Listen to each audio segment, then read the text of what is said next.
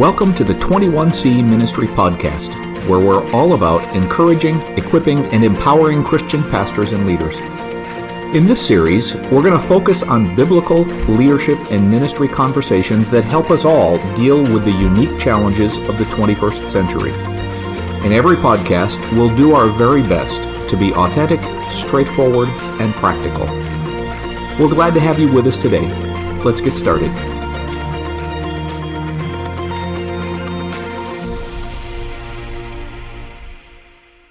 Hi, I'm Steve. I am a pastor, a consultant, an author, a husband, and a father, and I am just loving doing this podcast, particularly liking it because with me again today is Jared. Jared is a worship leader. He is a student getting ready to be a full-time vocational pastor, and he's my son, which adds to the just interest level for me in the conversation. You know it. So today what I'm thinking, I wanted to talk a bit about vision as it relates to leadership. Vision as in the vision of the leader for where the organization is going. So it seemed like about 20 years ago, maybe it was a little longer, maybe a little less, I don't know. About 20 years ago, everybody, churches and ministry organizations, everybody had to have a vision statement. It was just the thing to do. You had some poster someplace with a pithy little statement that nobody ever paid attention to. But it was the thing to do, and everybody did it. And all the leadership gurus were talking about how important it was to have a vision statement. And then there was just kind of a backlash a few years ago where particularly pastors tended to say, well, no, you don't need a vision statement. That's just all corporate bureaucracy. We don't need a vision statement. We just have to be faithful to do whatever God puts in front of us next. Now it seems there are lots of churches who faithfully have a vision statement. Lots of churches who intentionally don't have a vision statement, and just a very few who have any intentional pursuit of a vision. So my thinking really is a vision is a biblical concept. The idea that we don't need a vision, we just need to faithfully do whatever God puts next, that's very well intentioned. I think it's misguided, particularly when we're talking about the notion of leadership. Leadership is all about going somewhere. Yeah. If you're not going anywhere, you're not leading anything. You're all just hanging right. around. Yeah. And this whole concept, I think, is particularly true as we go through this massive cultural shift we've talked about before. Without some kind of clearly articulated vision, without knowing where you're going as a leader, you're going to get stuck doing things that don't matter anymore, and you're going to get stuck answering questions that nobody's asking. Right. So again, back to the key thing for me, the vision is what tells the leader where you're going. And if you can't articulate as a leader what your vision is, then you can't explain to people where you're going, which then leads to all kinds of weird concepts. The definition I work off of is this. A vision is a clear, compelling picture of what the organization can and must be. Say that again, one more time. A vision is a clear, compelling picture of what the organization can and must be. And by organization, that can be any organization. It can be your personal organization. It can be your church. It can be your business, whatever it is. The vision is the clear, compelling picture of what the organization can and must be. As I mentioned before, the leadership is about going someplace. And the vision is what shows you where you're going. Thus, the word vision is apropos. It's what do I see? It's a picture. It's got to be clear. If you don't have a clear sense of direction, you're going to wander vaguely. Now, this is particularly true for me. I am directionally challenged in real life.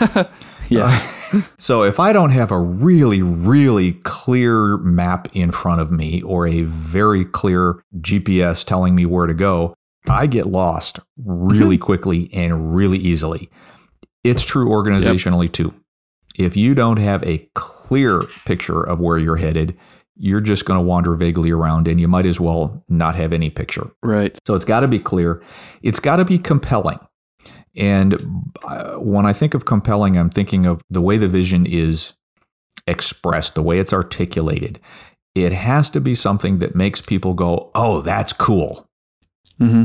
Not only can I see it in my mind's eye, this is just really, but it's cool. It's something that is big and it excites you. You want to be something. You want to be a part of something like that. It's compelling. So vision, it's clear, it's compelling, it's a picture. Again, that's just kind of you kind of need to be able to paint that picture of what the future is supposed to look like. And I say supposed to. The vision is something that describes what the organization can be and must be. It can be, as in, this is not something that's completely unrealistic. If I've planted a church in a town with 28 people, a vision of the organization being a church of 50 million people is probably unrealistic. That's not that's not real.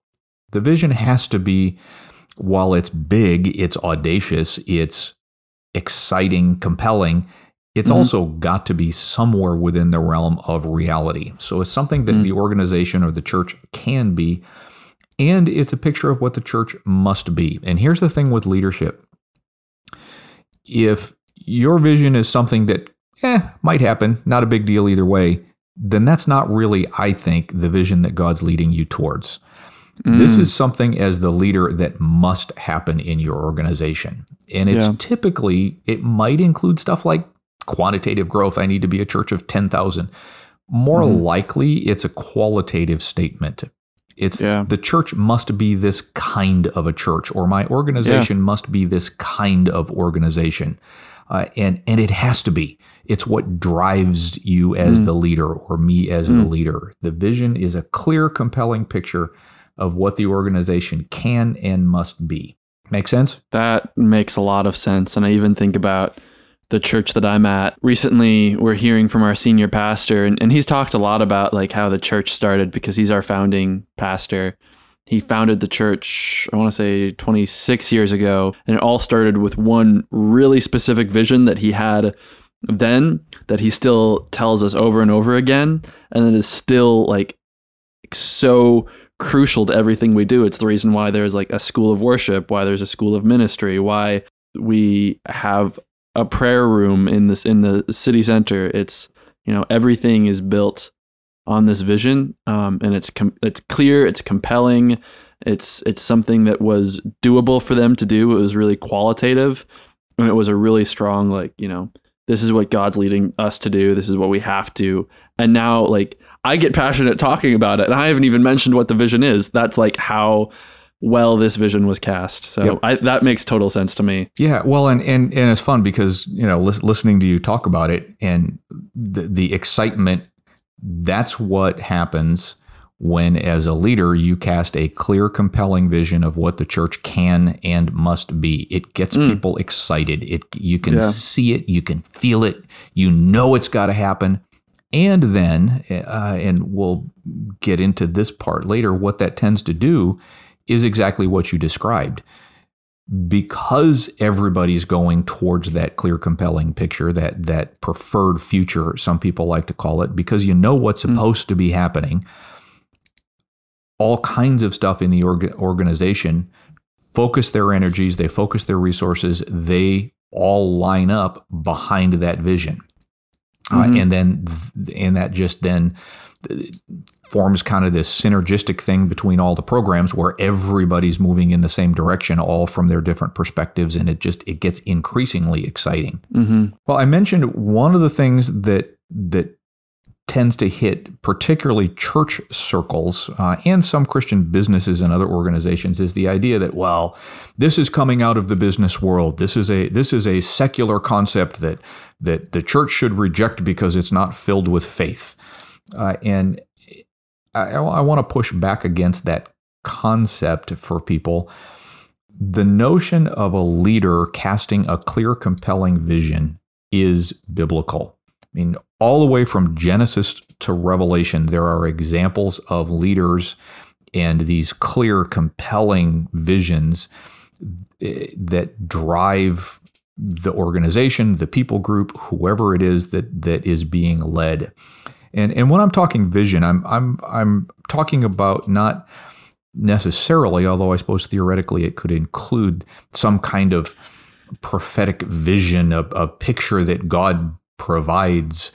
More, I'm thinking the hard work of the leader or the leaders praying, thinking, writing, working, talking until a sense of where God is calling comes out of that prayer and conversation.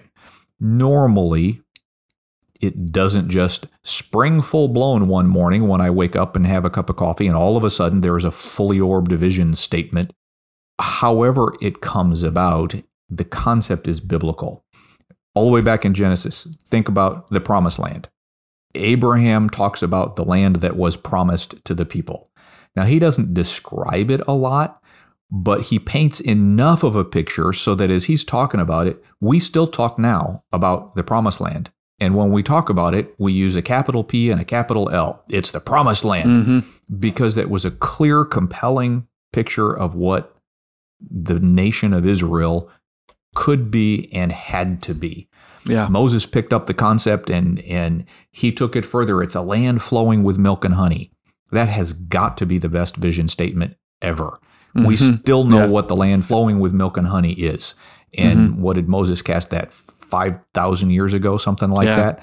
Yeah. And we can still kind of picture this cool land that God's going to take the people to because they've got to be in the promised land. And it's a land with agriculture and cattle and an abundance of sweet things and nutritious things. And it's a beautiful place to live. It's a land flowing with milk and honey. That's a vision statement.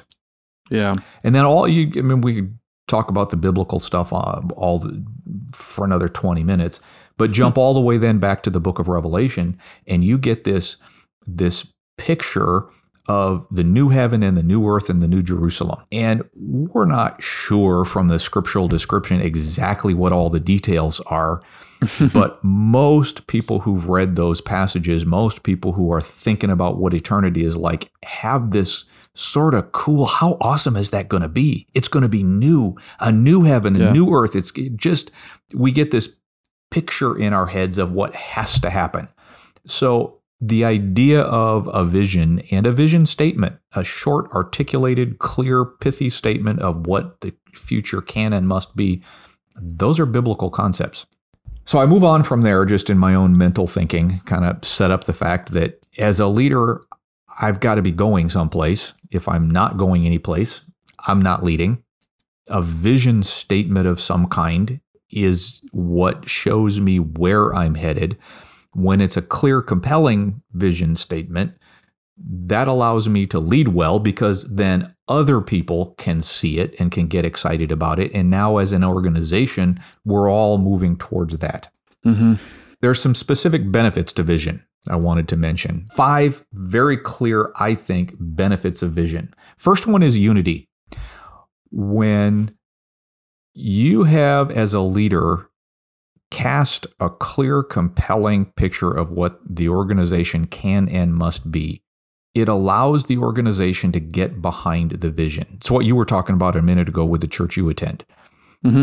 Because there's a clear, compelling vision, the entire church, the programs, the people, the leaders, the staff, the volunteers, everybody is unified behind this vision. And probably you're not the only one who starts to get excited when you think about it. Definitely. Yeah. So unity is the first huge benefit. Without it, you can be unified around things, but you're less unified around a specific direction because you just don't know where you're going. Yeah. Second benefit of vision, focus. Related to unity, but a little bit more logistic, if you will. There are so many things any organization could be doing.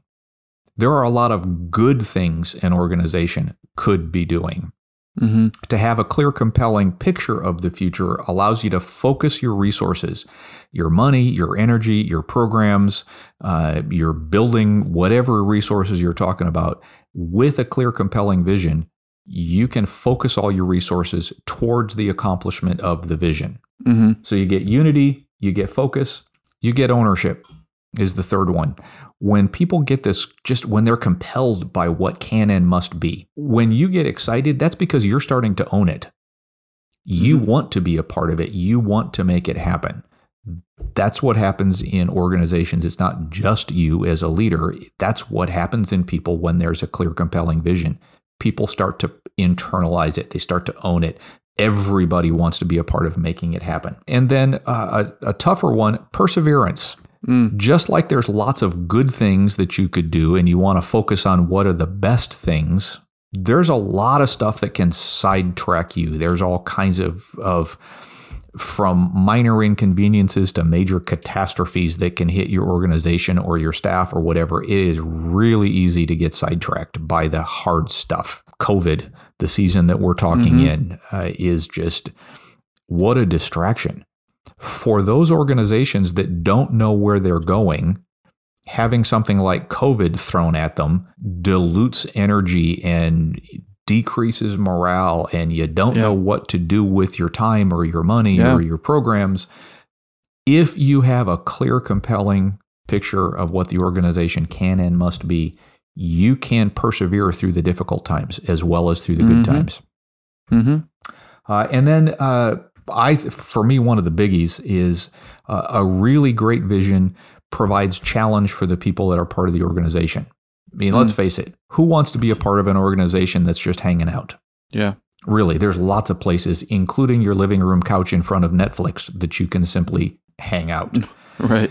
If we're really going to be the kind of church or the kind of organization that God's calling us to be, the vision needs to have challenge to it. It needs to be something that's bigger and beyond myself. It needs to be something that's worthy of the time and energy that I want to put into it. Because we only have so much time and energy, right?